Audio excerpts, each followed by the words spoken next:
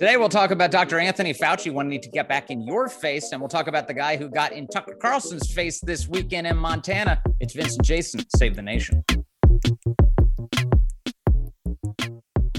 Hey guys, welcome to Vince and Jason Save the Nation. I'm Jason Nichols. I'm here with my colleague and good friend, Vince Colonnese. Today, we're going to have an interesting discussion. Vince, what do we have on tap for today?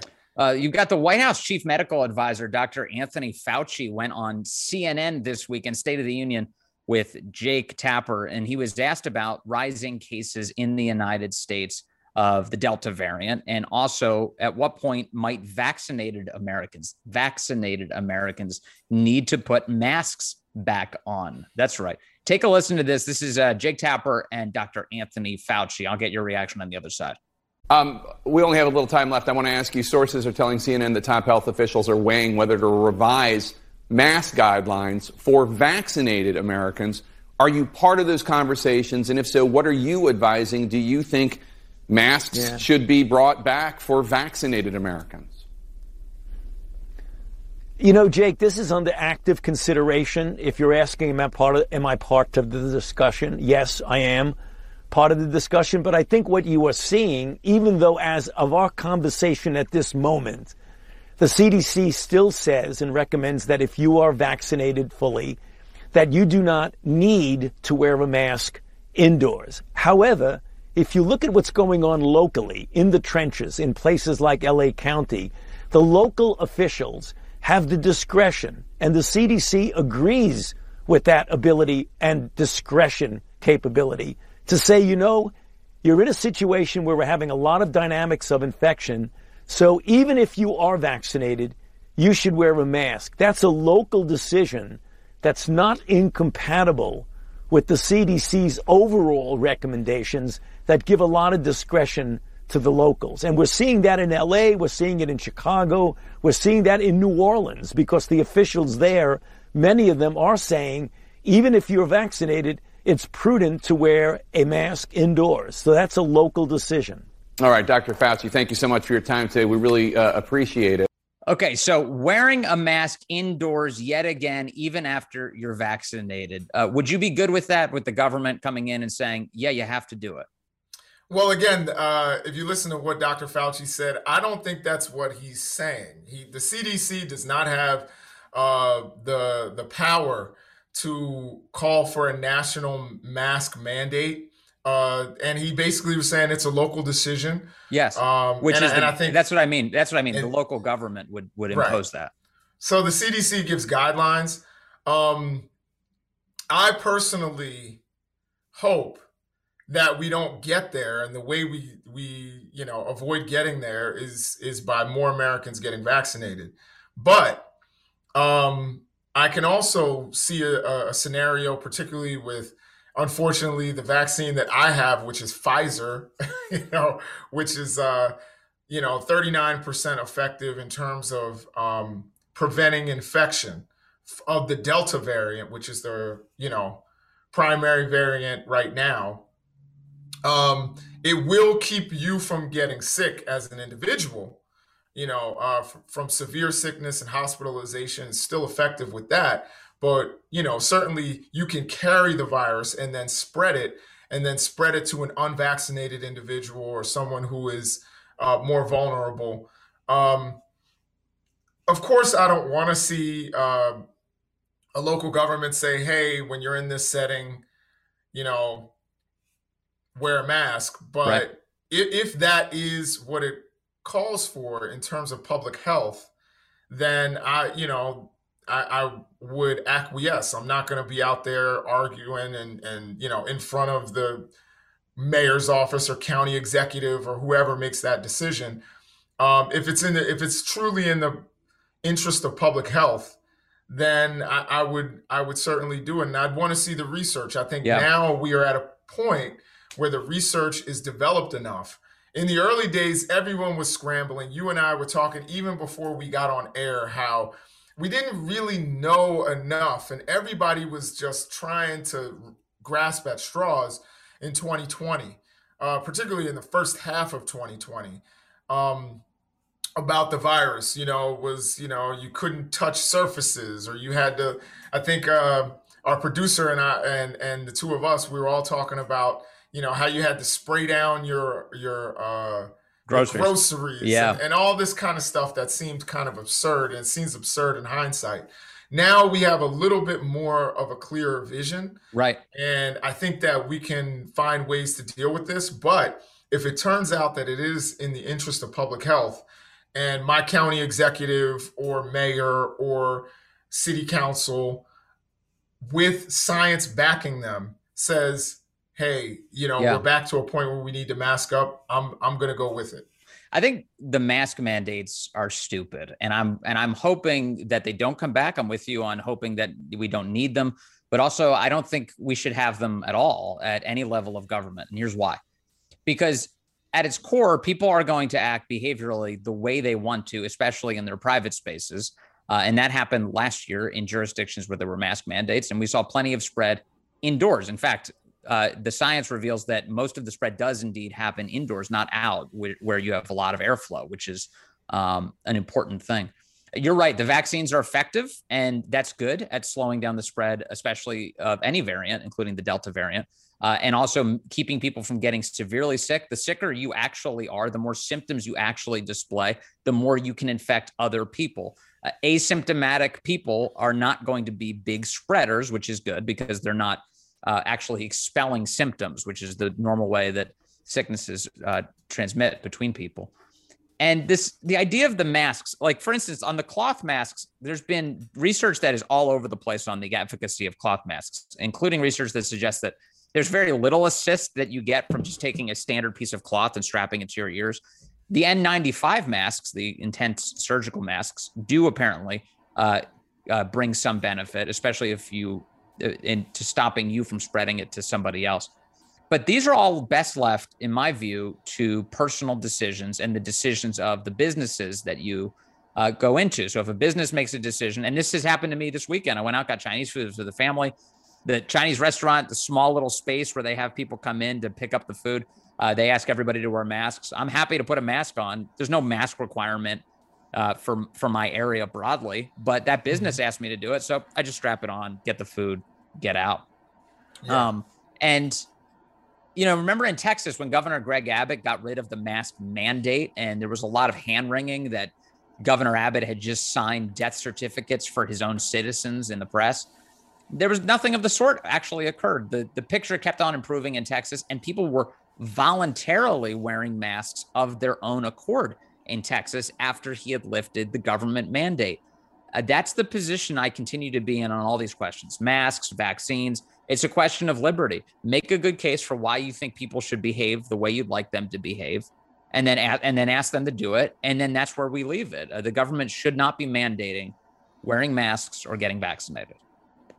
Yeah, I don't think the federal government is anywhere near mandating anything in terms of vaccines. Even local governments, we saw Governor Kay Ivey in the least vaccinated state, is it Kay Ivey from Alabama, saying, people need to get vaccinated, which, by the way, part of the reason that Alabama is not vaccinated, I think only about low 30% of Alabama is vaccinated, is because she refused to do a lot of the incentives that other states did in order to get people vaccinated. So you didn't get scholarships and lotteries and things that many states like my state did with our Republican governor.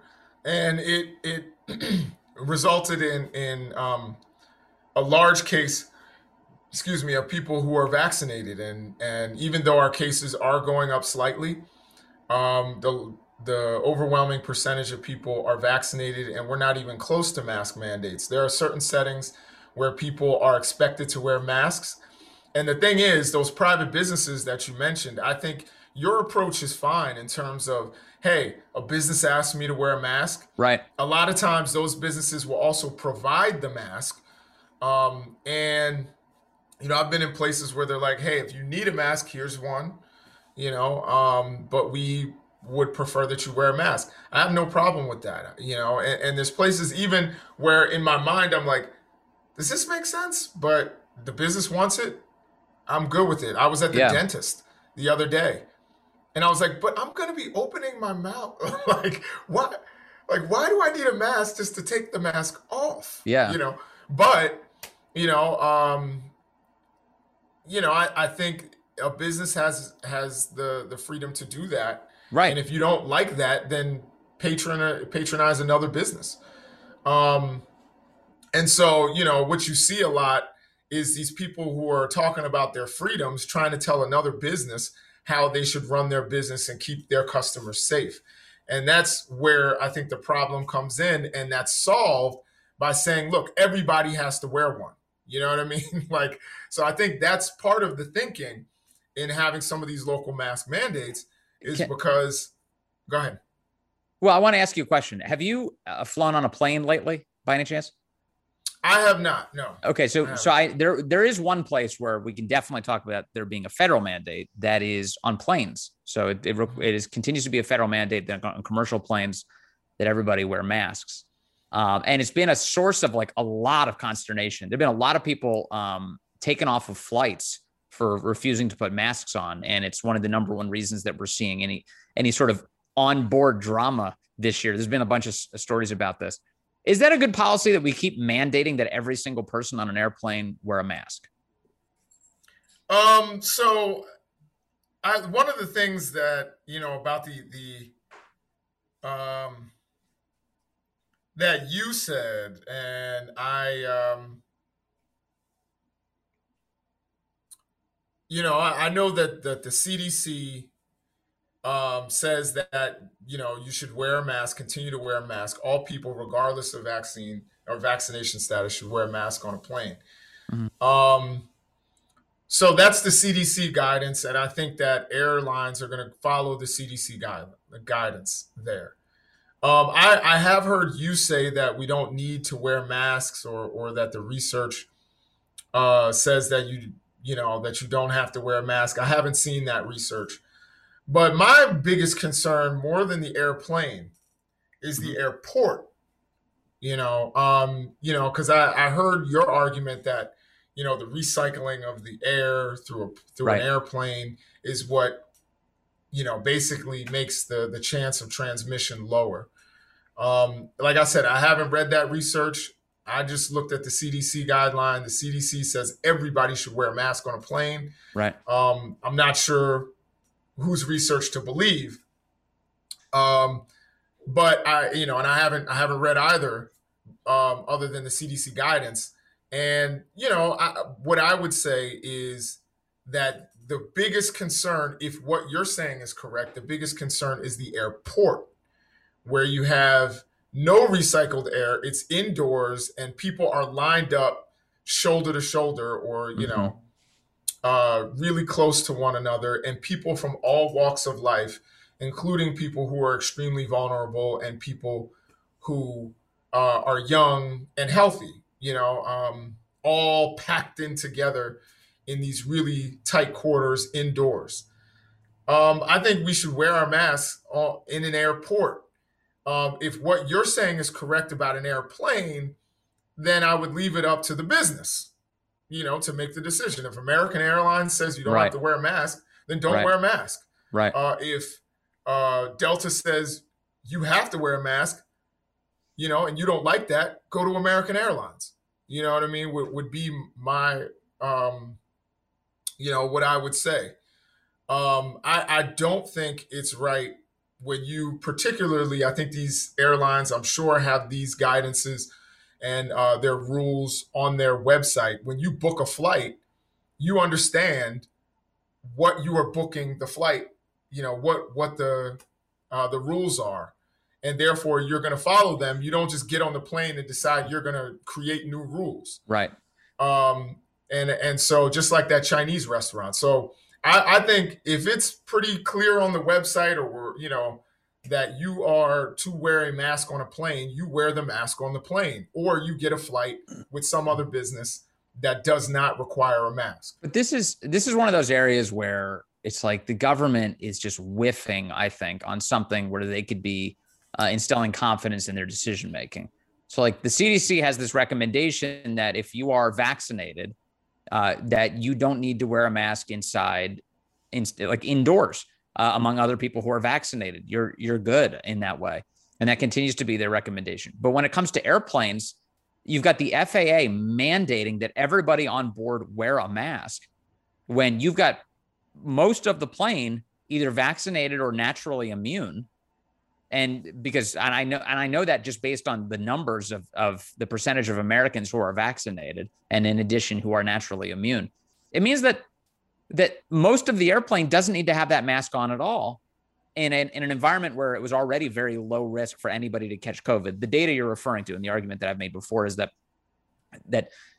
because of the filtration systems on airplanes, the chances of you catching COVID have been shown to be very low. And in addition,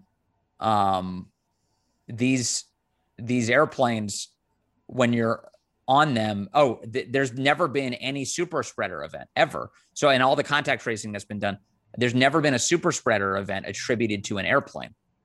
And for apparently good reason. It's just because of the massive airflow that is being filtered through the system that was throughout the pandemic. So I have a question about the natural immunity thing. So, these are questions that I don't know the answer to. So, you probably know a little better than I do. My question is about whether the Delta variant is, if you have been sick with the Alpha variant or with the Alpha strain, does that supposed natural immunity apply to the Delta variant? One other question, sure, along with that, follow up. We saw, Representative Clay Higgins, GOP representative who, repeats a whole lot of conspiracy theories that haven't been proven yet. But he is battling COVID for the second time and apparently not having an easy time with it, from his own statements that he's made about it. He, his wife, and I believe his son are all battling COVID. And he says this one is much more challenging. Not sure whether he has Delta, but, obviously that is probably the case since it's, the most predominant strain of COVID in the United States right now. Mm-hmm. So obviously, and we all knew this, but you can catch COVID twice. Mm-hmm. So the idea of natural immunity, couldn't that be dangerous to put out there for people who have already had COVID, because they're going to think, oh, I have the antibodies, I'm immune, but then they can actually catch it again. So those were two questions. I don't know if you remember the first. No, they're great questions. So what is how does natural immunity stand up to Delta if it came from a prior variant, or what they referred to originally as the wild type, I believe, of COVID-19? No, it's a great question. And it's one that I put to Dr. Marty Makary of Johns Hopkins University last week. And he said that there is some evidence that natural immunity may be stronger than any of the available vaccines in confronting COVID. The typical argument about natural immunity is, oh, well, how long do the antibodies last? Or at least that's the way that the press has covered that story. That doesn't give you the whole picture of the way immunity works in your body. There is long-term immunity built into your body called T cell and B cell immunity, which even though the antibodies might not be present, if you are exposed to a virus, your body will start getting charged up and it has the memory of that virus in its own system. And that's when it begins to develop the antibodies to attack it. They did surveys of people who had survived the flu in the 1918 flu when they were about 100 years old. So this century, people who had experienced the flu back in 1918 and discovered that their bodies still had memory cells that could identify that strain of the flu from 1918. So your body keeps very long-lasting records of the viruses that it's exposed to in the event that it ever is exposed to them again. It's an incredible thing. And the reason why natural immunity is a pretty robust protection is that the vaccines train the body to focus on a component of the virus, like the spike protein, and in order to disable the virus and take it out. Whereas your natural immunity gives you a much more full scale sense of all of the components of the virus. Dr. Marty Makary, for what it's worth, although he's angry that the CDC is not telling the world more about the benefits of natural immunity and how many people actually have it, he thinks that they should be more forthcoming with it and forthcoming with guidance for people who actually have natural immunity. He's also of the opinion that if you have natural immunity, and I've heard a lot of doctors say this as well, just in the research that I've done, that it's okay or maybe even encouraged to just get a single shot, for instance, of one of the 2-shot courses of like a Pfizer or a Moderna, because that will confer, they say, a pretty robust defense system against COVID and all of the known variants, so that the type of person who has already had COVID could feel safe with just 1 shot of Pfizer rather than a need to get 2. That's what I've heard so far. But the point is, like, it does confer some level of immunity, right? So it's okay to say out loud, well, that's a good thing that, that out of the 30 million people that have been infected in the United States, we can assume that basically 10% of the country, at least, has natural immunity. Okay. Yeah. That was, pretty similar to what I was just looking at. And I will kind of respond after we take this quick break. So it sounds like you said Marty Makary, Dr. Marty Makary. Was that? Yeah, Johns Hopkins University professor. Right. So Dr. Makary, I think is given the advice that most people give. And it is that from what I'm looking at from several different sources, that reinfection is possible, but generally reinfection is going to be milder than your initial illness if you were ill with COVID the first time. Sure. You can get ill again, and there are cases like Clay Higgins where you will get sicker. But in most cases, it will be milder. And they are encouraging people with natural immunity or with, COVID antibodies to get 1 shot. But the other suggestion is if you get fully vaccinated and you've been infected with COVID in the past, one doctor called it bulletproof immunity. Like, you could be immune for life. Like, it is bulletproof. You're looking you're sitting prettier than people who haven't been infected, who got fully vaccinated, or people who just think that they have the antibodies. If you double up, it's like, it's like wearing 2 bulletproof vests. You're pretty much going to be in better shape. You're up armored. So, yeah. Right. Exactly. So you're a lot better off under those circumstances. So in that case, people who trust just natural immunity,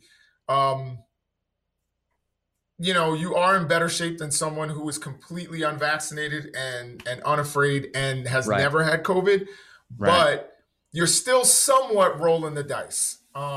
Yes. I mean, just like vaccinated people, though, for that matter, it's that, we've seen that there are plenty of what they call breakthrough infections with vaccinated people. And sure. On average, you're going to experience a much lower intensity and severity and almost no chance whatsoever of death. That's so, yeah, I mean, in both cases, there are breakthrough infections for sure.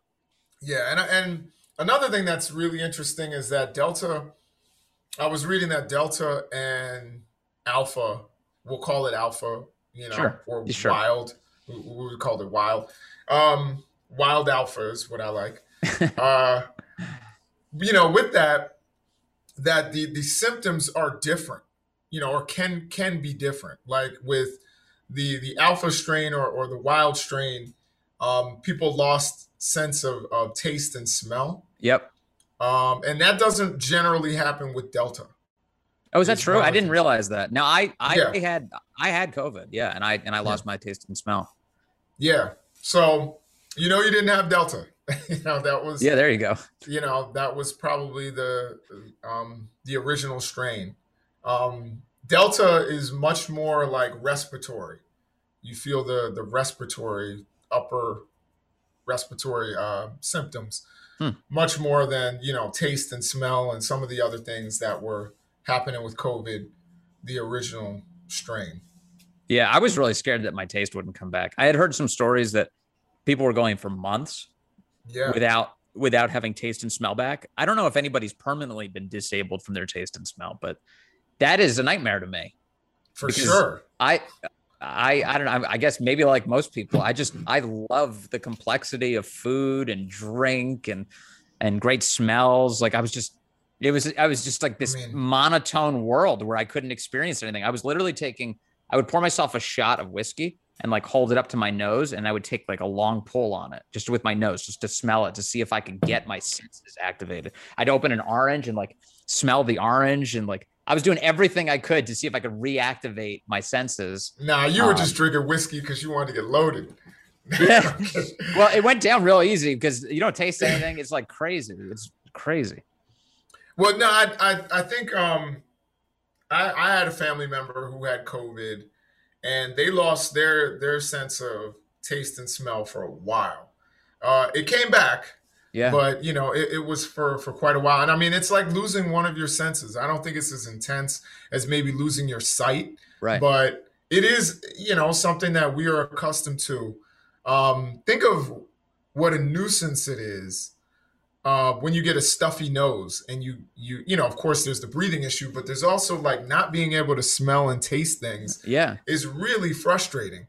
It's also critical for survival too. I mean, being able to smell is like a way you can detect gas leaks, for instance, Yeah. or like if there's a dead animal somewhere in your house. I've had like a mouse caught in a mouse trap. You can smell that there's a mouse in there somewhere. You can smell Right. it. It's like stuff like that. You begin to really appreciate the value of a sense that you kind of take for granted. That's all. For sure. I mean, you smell smoke. There are lots of things that are important in terms of smell, and smell and taste are very much related, That's why you hold your nose when you want to eat something disgusting. Right, exactly. So I mean that is, very much upsetting and debilitating. Like I said, I don't think it's quite as intense as like say losing your sight, but you're losing two of your senses. Yeah. You know what I mean? And that's, there's a reason we have five senses, and losing two of them would be pretty difficult.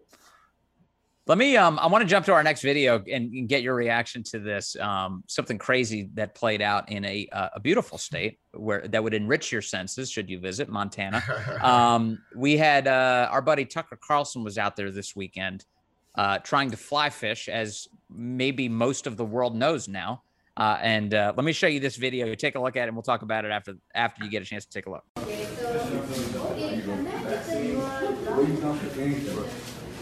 Don't even get my I don't care, man. Okay, you are the worst human being known to mankind. I want you to know that what you have done to this state, to the United States, to everything else in this world. I don't care that your daughter's here. What you've done to people's families, what you have done to everybody else in this world. Son, don't call me son. One. Settle down, son. That was a kind of remarkable moment. So this guy, I guess, hands the phone to somebody who he knows. He posted it to his social media account, or at least somebody else shot it for him, to confront Tucker Carlson inside of a fly fishing shop. And to tell him, you're one of the worst people in the world. He blamed him for killing people in the United States. He said, I don't care that your daughter's here. You could hear him say. And Tucker said, I'm not going to debate you. Settle down, son. How do we feel about accosting people we disagree with in public? I think we all disagree with it and think that it's awful. I think, this is one of the things about our culture right now that's frustrating for me, is that because of social media and things like that, everyone thinks they should have ultimate access to you, and, whether it's through email, whether it's a phone call, whether it's any of that, and, tell you what they think because they need to hear from you. Again, I think this was a mere annoyance for Tucker. The guy got what he wanted out of it. I don't think it ruined anyone's day. Uh, I've seen people saying, "Oh, this man should be arrested." I think that's way overstated. Tucker was in no danger. Nobody was in any danger. The guy wasn't really a threat. He was just an annoyance. But I think, you know, for all of you out there, just stop that. You know what I mean? Like, call him an a-hole from a distance. You know what I mean? These people, whether you agree with them or you disagree with them, leave them alone. It brought me back to a situation that Mitt Romney, do you remember when Mitt Romney was in the airport and some woman came and, with her camera and was harassing Mitt Romney while he was, sitting in an airport on his laptop? You remember that? Vaguely. You have a better memory of this than I do. Do you remember what happened? Yeah, I mean, she was like, "Why aren't you supporting President Trump?" And Mitt Romney was like, "Look, I support him on the things we agree on, and then I'm my own man. I'm a real man, so I'll disagree where I disagree." Right. Which I think Mitt Romney's mistake was responding. You know what I mean? Like, yeah, just don't respond to people like that. And like, people were literally harassing Mitt Romney in the airport when he's just trying to catch a flight. Yeah. Now, I disagree with Mitt Romney. Probably, I think he agrees with Trump more than I agree with Mitt Romney. But still, I'm not going to harass Mitt Romney. As a matter of fact, if I go in there, I'll probably, take a picture with the guy and be like, "I don't like this guy, but he was in the airport." You know what I mean? Like, I'm not going to harass these people. I think that it doesn't accomplish anything, other than getting you some clicks and likes. Yeah. And which is not currency. You can't take that to the bank. You can't feed your kids with it. Leave people alone. You know what I mean? And if you have an issue with Mitt Romney, I don't think you should leave him alone if you're one of his constituents. I think you call his office. You know what I mean? I think you write letters. I think there are ways to approach these people without having to, harass them when they're trying to catch a flight or when they're with their families or when they're trying to eat dinner or something like that. I think there's like levels to this, and like normal people can sort through them. If you saw a public official in office, like in public, and who is affecting your life, and you wanted to speak a piece of your mind to them, I'm not really opposed to that at all. Like I think that's a very American thing to do, actually. So like Mitt Romney being at an airport where a lady wants to point a camera at him and say, like, "Why aren't you supporting Trump more?" and him, having to respond to it. I don't feel like he's that put out. Obviously, shouting him down in his face and people surrounding him. And when he moves, you're moving with him. I think that's a little bit much. I think you can call his office. So like, I'll take your word for it on the video, but my point is like, it's okay to confront a public official, to say something to them, but like, I think we should do it obviously with respect, and respect for the circumstances. Like if they're literally with their family or their young children, like, what do you like? Does it really require that you do that in front of their kids? Like, there's obviously some limits, right? And you should draw them. I don't think it's a good idea to go to people's houses. I think that is threatening to do. And going, and whether, in some cases we've seen activists graffiti people's homes and leave messages and all sorts of dirty things. And I'm talking about this is a bipartisan phenomenon. It's definitely happened in two directions. I think that's awful. And so I think there's a reason why we go to City Hall, we go to the Capitol building, we go to the White House, we go to those public buildings, public places, and we make our voices heard. And you don't bring it to people's homes.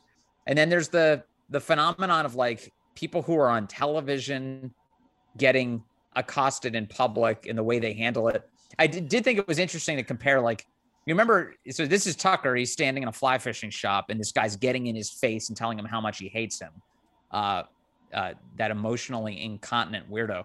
he could have just stood back and just like been like, hey, Tucker, I really don't like your politics. I think you're doing bad things to America. If that's what he wanted to say, he could have. But instead, he wanted to turn it into like a big social media point scoring opportunity for himself. But I'm also reminded of, remember when Chris Cuomo was confronted by that dude who was talking smack to Chris Cuomo, the CNN host, and Chris was like, he's like, yeah, like something to the effect of like, you better watch it, buddy, or I'm going to throw you down these stairs. Do you remember that? Yeah, yeah. I've been asking some friends. They've had some mixed reactions to this. Some think that was one of the coolest things Chris Cuomo's ever done. But you really got to be on guard. If you're like a person with a big audience, there are people who are, especially if they don't agree with you politically, who are looking for a great opportunity to take you down just in some moment like that. And I thought Tucker maintained his composure pretty well, actually, in the face of that. Yeah, no, I agree. I think Tucker handled it, as well as possible. I didn't think, again, the guy did kind of get in his face, but he wasn't shouting and pointing in his face. He was like, I think you're the worst person in America. You know what I mean? Tucker actually, put his hand on the guy. You know what I mean? Yeah, because he was in his face. I mean, I don't think Tucker was trying to lay hands on the guy. You know what I mean? No. And I'm not implying that. I think, but the thing is, if the guy wanted a reason to escalate it, you know what I mean? Like the touching could have totally escalated it. You know what I mean? I think the guy just wanted to make a point, or get on social media and get his stuff run on MSNBC and CNN, and even Fox, to say how terrible he is, and some people to say how great he is. I like that there's that unspoken rule, though. It's like when two dudes are like staring each other down, it's like the other first touches the other, then it's on, then things can move. It's not the stick off the shoulder, you know what I mean? I just remember like these high school fights where like you get in the face of somebody else and you're like face to face, but nobody's actually touched one another yet. It's just like a heightened level of anger, but you know that as soon as one hair touches one skin cell, then it's on. Right. Yeah. No, I mean, and honestly, like if I'm face to face and that guy, is getting up there and he wants to tell me how terrible I am, I'm going to be like, all right, bro, keep it moving. I'm done. You know what I mean? Yeah. But if he starts touching me, you know what I mean? I think that does escalate it, and the guy, despite being touched, you could see he didn't really want to fight is what I'm saying. He just wanted to score some points. And the guy who was harassing Chris Cuomo, the same sort of thing. It's just ridiculous. I think going to somebody's home, you better be across the street. You know what I mean? If you want to protest, Vince and Jason Save the Nation, and you're like, I hate Jason Nichols, and you want to be across the street, there's nothing I can say about that. Once you start getting on my property, you know what I mean? I think that's a different story, because then it's a threat. I think you're trying to threaten me. Hold up a sign across the street, I'd be like, yo, do you have a job? No, like, man. You're really I guess so. Your time doing that. I'm telling you right now, if people showed up at your house and were hanging out across the street and protesting you, I'd round up a posse and just go, just be like, there's no way you're threatening Jason at his house. That's insane. Yeah. Well, again, I would film it and I would think it was hilarious. I would do the social media thing. I'd be like, look at these guys. I guess, but I'd be hyped that Vince and Jason Save the Nation was that popular that people actually wanted to come out and protest. But that's true. But you've got kids though. I mean, it's just like I'm one of although I'm not part of the childless left. No, man, you get multiple votes under the JD Vance scheme. That's cool. Anyway, that whole thing is just obnoxious, and I feel bad for Tucker. And obviously, I speak from a position of a lot of bias here, so I'm trying to detach myself enough to think about it objectively. But that guy, I mean, there is a real downside. Obviously, everything in life is trade-offs, but there's a tremendous downside. This is not him talking, obviously. This is my perspective. God, there must be that downside of like, okay, yeah, you get paid well. You've got a great rated show. That's on the strength of his ability to attract an audience, clearly. But at the same time, like, he can't go anywhere without having confrontations that look like that. Like, and I'm not talking about on video. I'm talking about like people routinely just harassing him, getting in his face, screaming disgusting things at him, his inability to even go through an airport. Just as far as my impression is that is just a nonstop occurrence. And that sounds miserable. I mean, like, TV is a weird forum because, like, I kind of think, you kind of said it earlier, it's like, I think people feel entitled. Like, they feel like they know them personally, right, that they can do that to a guy just because they saw him on TV. I know some people in radio who, have, pretty influential voices, but people don't even know what they look like, really. So they can have like a basic like life. They can go out to dinner. Nobody harasses them. Nobody's like screaming at them. Not so with TV. You do TV and you do it regularly and you're successful at it and you've got a big audience. Man, you can't go anywhere. Yeah, I mean, if I were Tucker, I would have told the dude to put a mask on. He was too close. That's right. He needs a mask mandate. Yeah, but no, I agree that it is a trade-off. I think everybody wants fame until they get it, and then they realize, fame isn't what it's all cracked up to be. Regardless of what you're famous for. Right. You can imagine what it must be like, to be LeBron James, or to be, you literally can't go anywhere. Some people, half America loves you, and then half of America is Vince Colonnese. And no, I'm kidding. But also, like, and all you do is play basketball. And then what percentage of your relationships are like completely phony? You know what I mean? Yeah. It's like, how many people are just around you because they're attracted to your wealth and your power, and they just want to be in that glow. And it's a weird thing, it must be a very weird thing. Yeah, no, I still think in many ways, these are first world problems. I think, if you are afforded the kind of wealth that some of these guys are, yeah, I think that, that's the trade-off, and that's what you sign away, is some of that privacy. But I think it's cool. There are a lot of people out there who in Tucker's position would have security around him.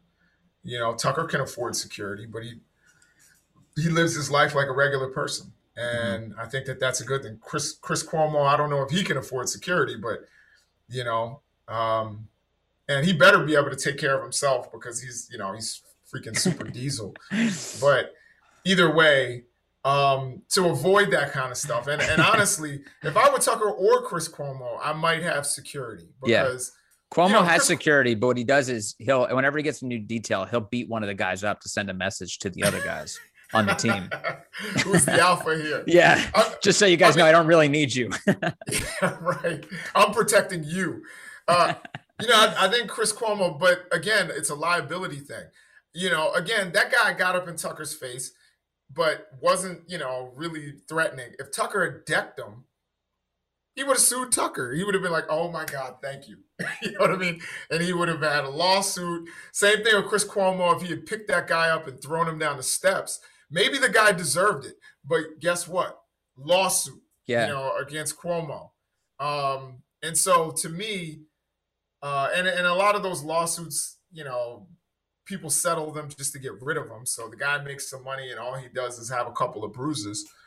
I think that's, the reason why you have security around you, why also you have people protecting you. Just one final point on this guy, and I'll give you the last word on it.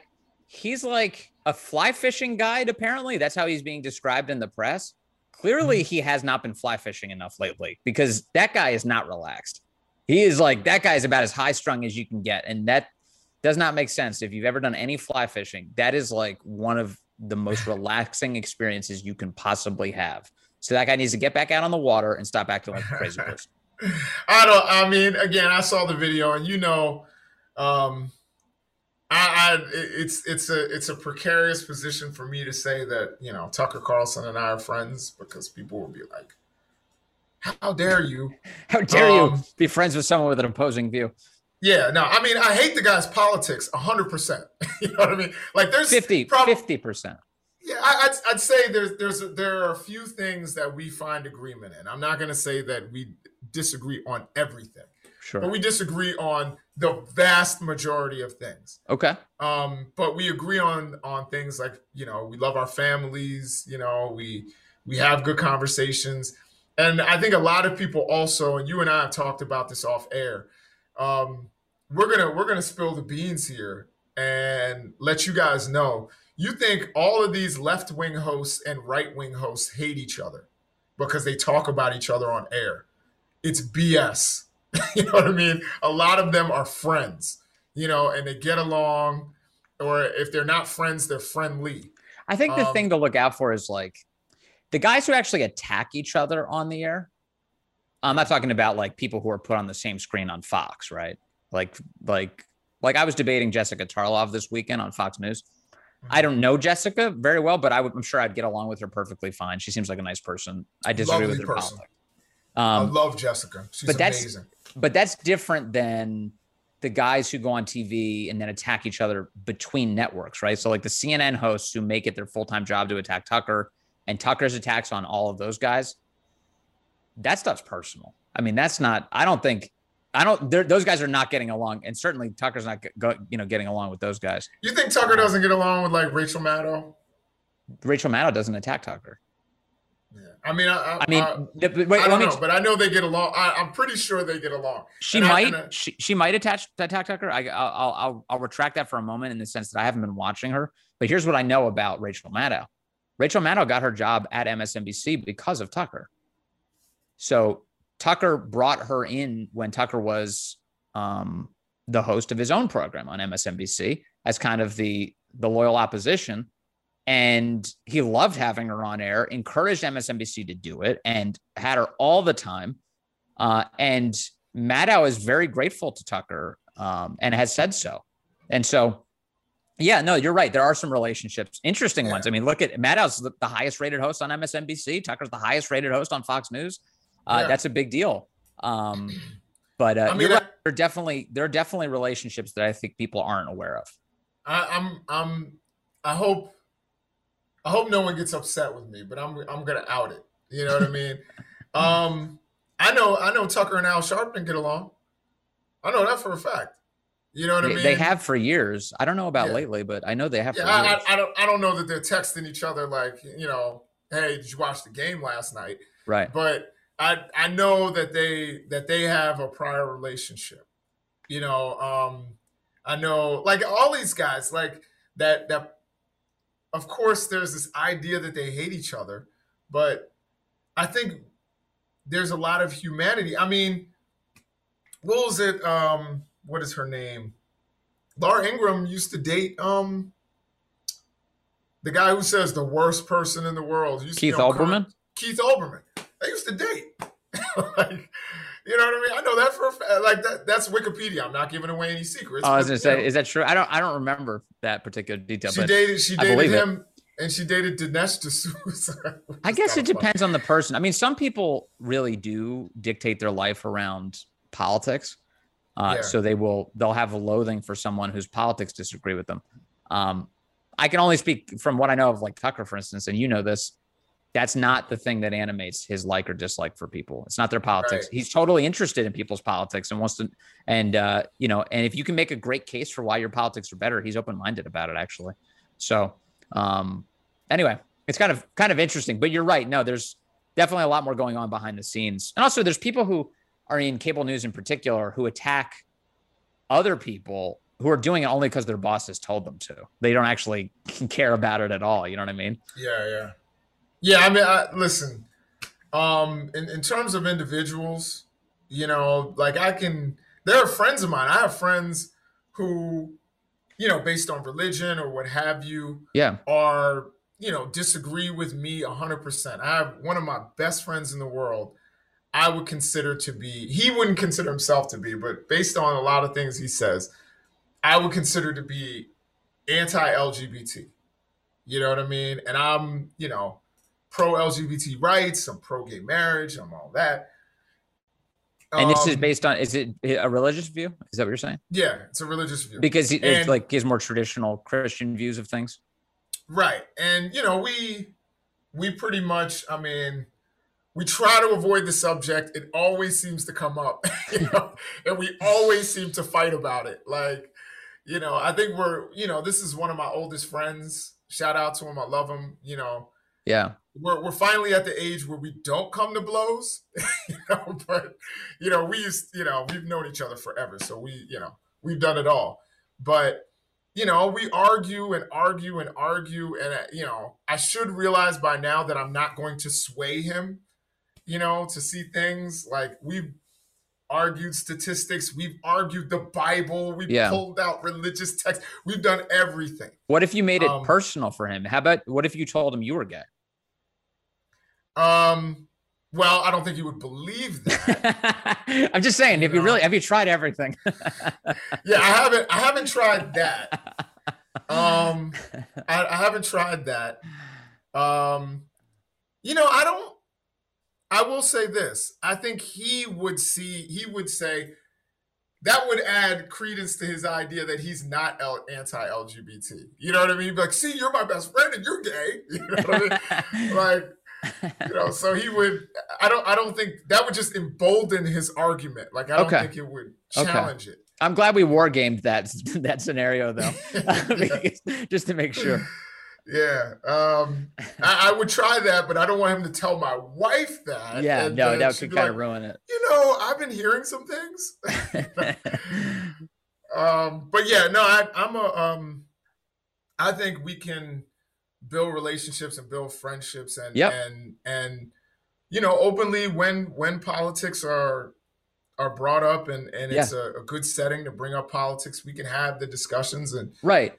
There are certain situations where I can be swayed. Like the last thing where we were talking about, the last episode where we were talking about billionaires in space. Yeah. I was like, oh my God, this is ridiculous. This is terrible. But you made a good point about the fact that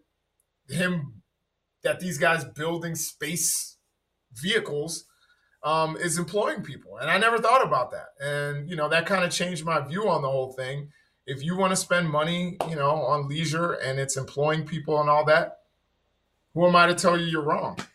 I think the common theme that you're hitting though, between all these things as we kind of wrap this up is just that in order for us to have productive conversations as a country, you have to have the conversations for real. So it can't be just a pose. It can't be a front. It can't be social media. It can't be like taking pot shots at people. It can't be going and confronting them inside of a fly fishing store and capturing it on video and then releasing it to the world. That doesn't actually lead to progress. What leads to progress is robust, productive conversations where you lay out what you believe, why you believe it, and then try and convince the other person or be open to having your mind changed. So yeah, okay, you're going to keep talking to your best friend for years to come. You may never agree, but at least you've had a productive conversation and you're not at each other's throats about it. And I think the big problem right now is that some of the leaders on both sides, but certainly, what I've experienced is on the right, the Democrats, it's the radical left. They don't listen to what the so-called radical left has to say, or what their motivation is, or even listen to the motivation. And now it's ballooned to the point where you have these conspiracy theories that people are out killing children and drinking their blood, people with their nicknames. Oh, this person is a demon rat instead of a Democrat or whatever. All these kinds of things don't lead to productive conversation, or this person is a maggot, instead of MAGA or whatever. I think that, again, if you want to make this nation progress, we have to be willing to talk to each other from time to time. There are times where you can give up too. Like, don't do it at the expense of your mental health. Don't sit there and try to convince people that can't be convinced and are tossing ad hominem insults and things like that. Those people, let them go. You know what I mean? Like, if they don't want a productive conversation, then you won't have one. Right. What is the old saying? Arguing with a fool from a distance, you can't tell who's who. So don't do that. But if someone is like, well, I'd like to hear your point of view, let's have a productive conversation. Maybe you don't change each other's minds, and that's one of the things about, cable news that I don't like, is that it encourages this idea of bias confirmation. Everybody just wants to hear their views repeated back to them, instead of seeing, people have a real conversation across the aisle and across the ideological spectrum. That's why you should come to Vince and Jason Save the Nation, and you should like and you should subscribe to Vince and Jason Save the Nation, and watch them on Facebook watch them on YouTube, and anywhere where a podcast is found. We are with you every Monday, Wednesday, and Friday. We're going to have some exciting interviews from all over the political spectrum. We're going to have some left-wing people. We're going to have some right-wing people. We're going to have some people who are nonpartisan, just experts. And I want to say that it's a big pleasure to be here with my good buddy, Vince Coglianese. Even though I disagree with the guy, he's still someone that, I like seeing and I like hanging out with, had dinner with his family. Yeah. It's a good thing. Jason, and even though you're perpetually wrong, I really appreciate you too. Thank you, man. No doubt. Take it easy.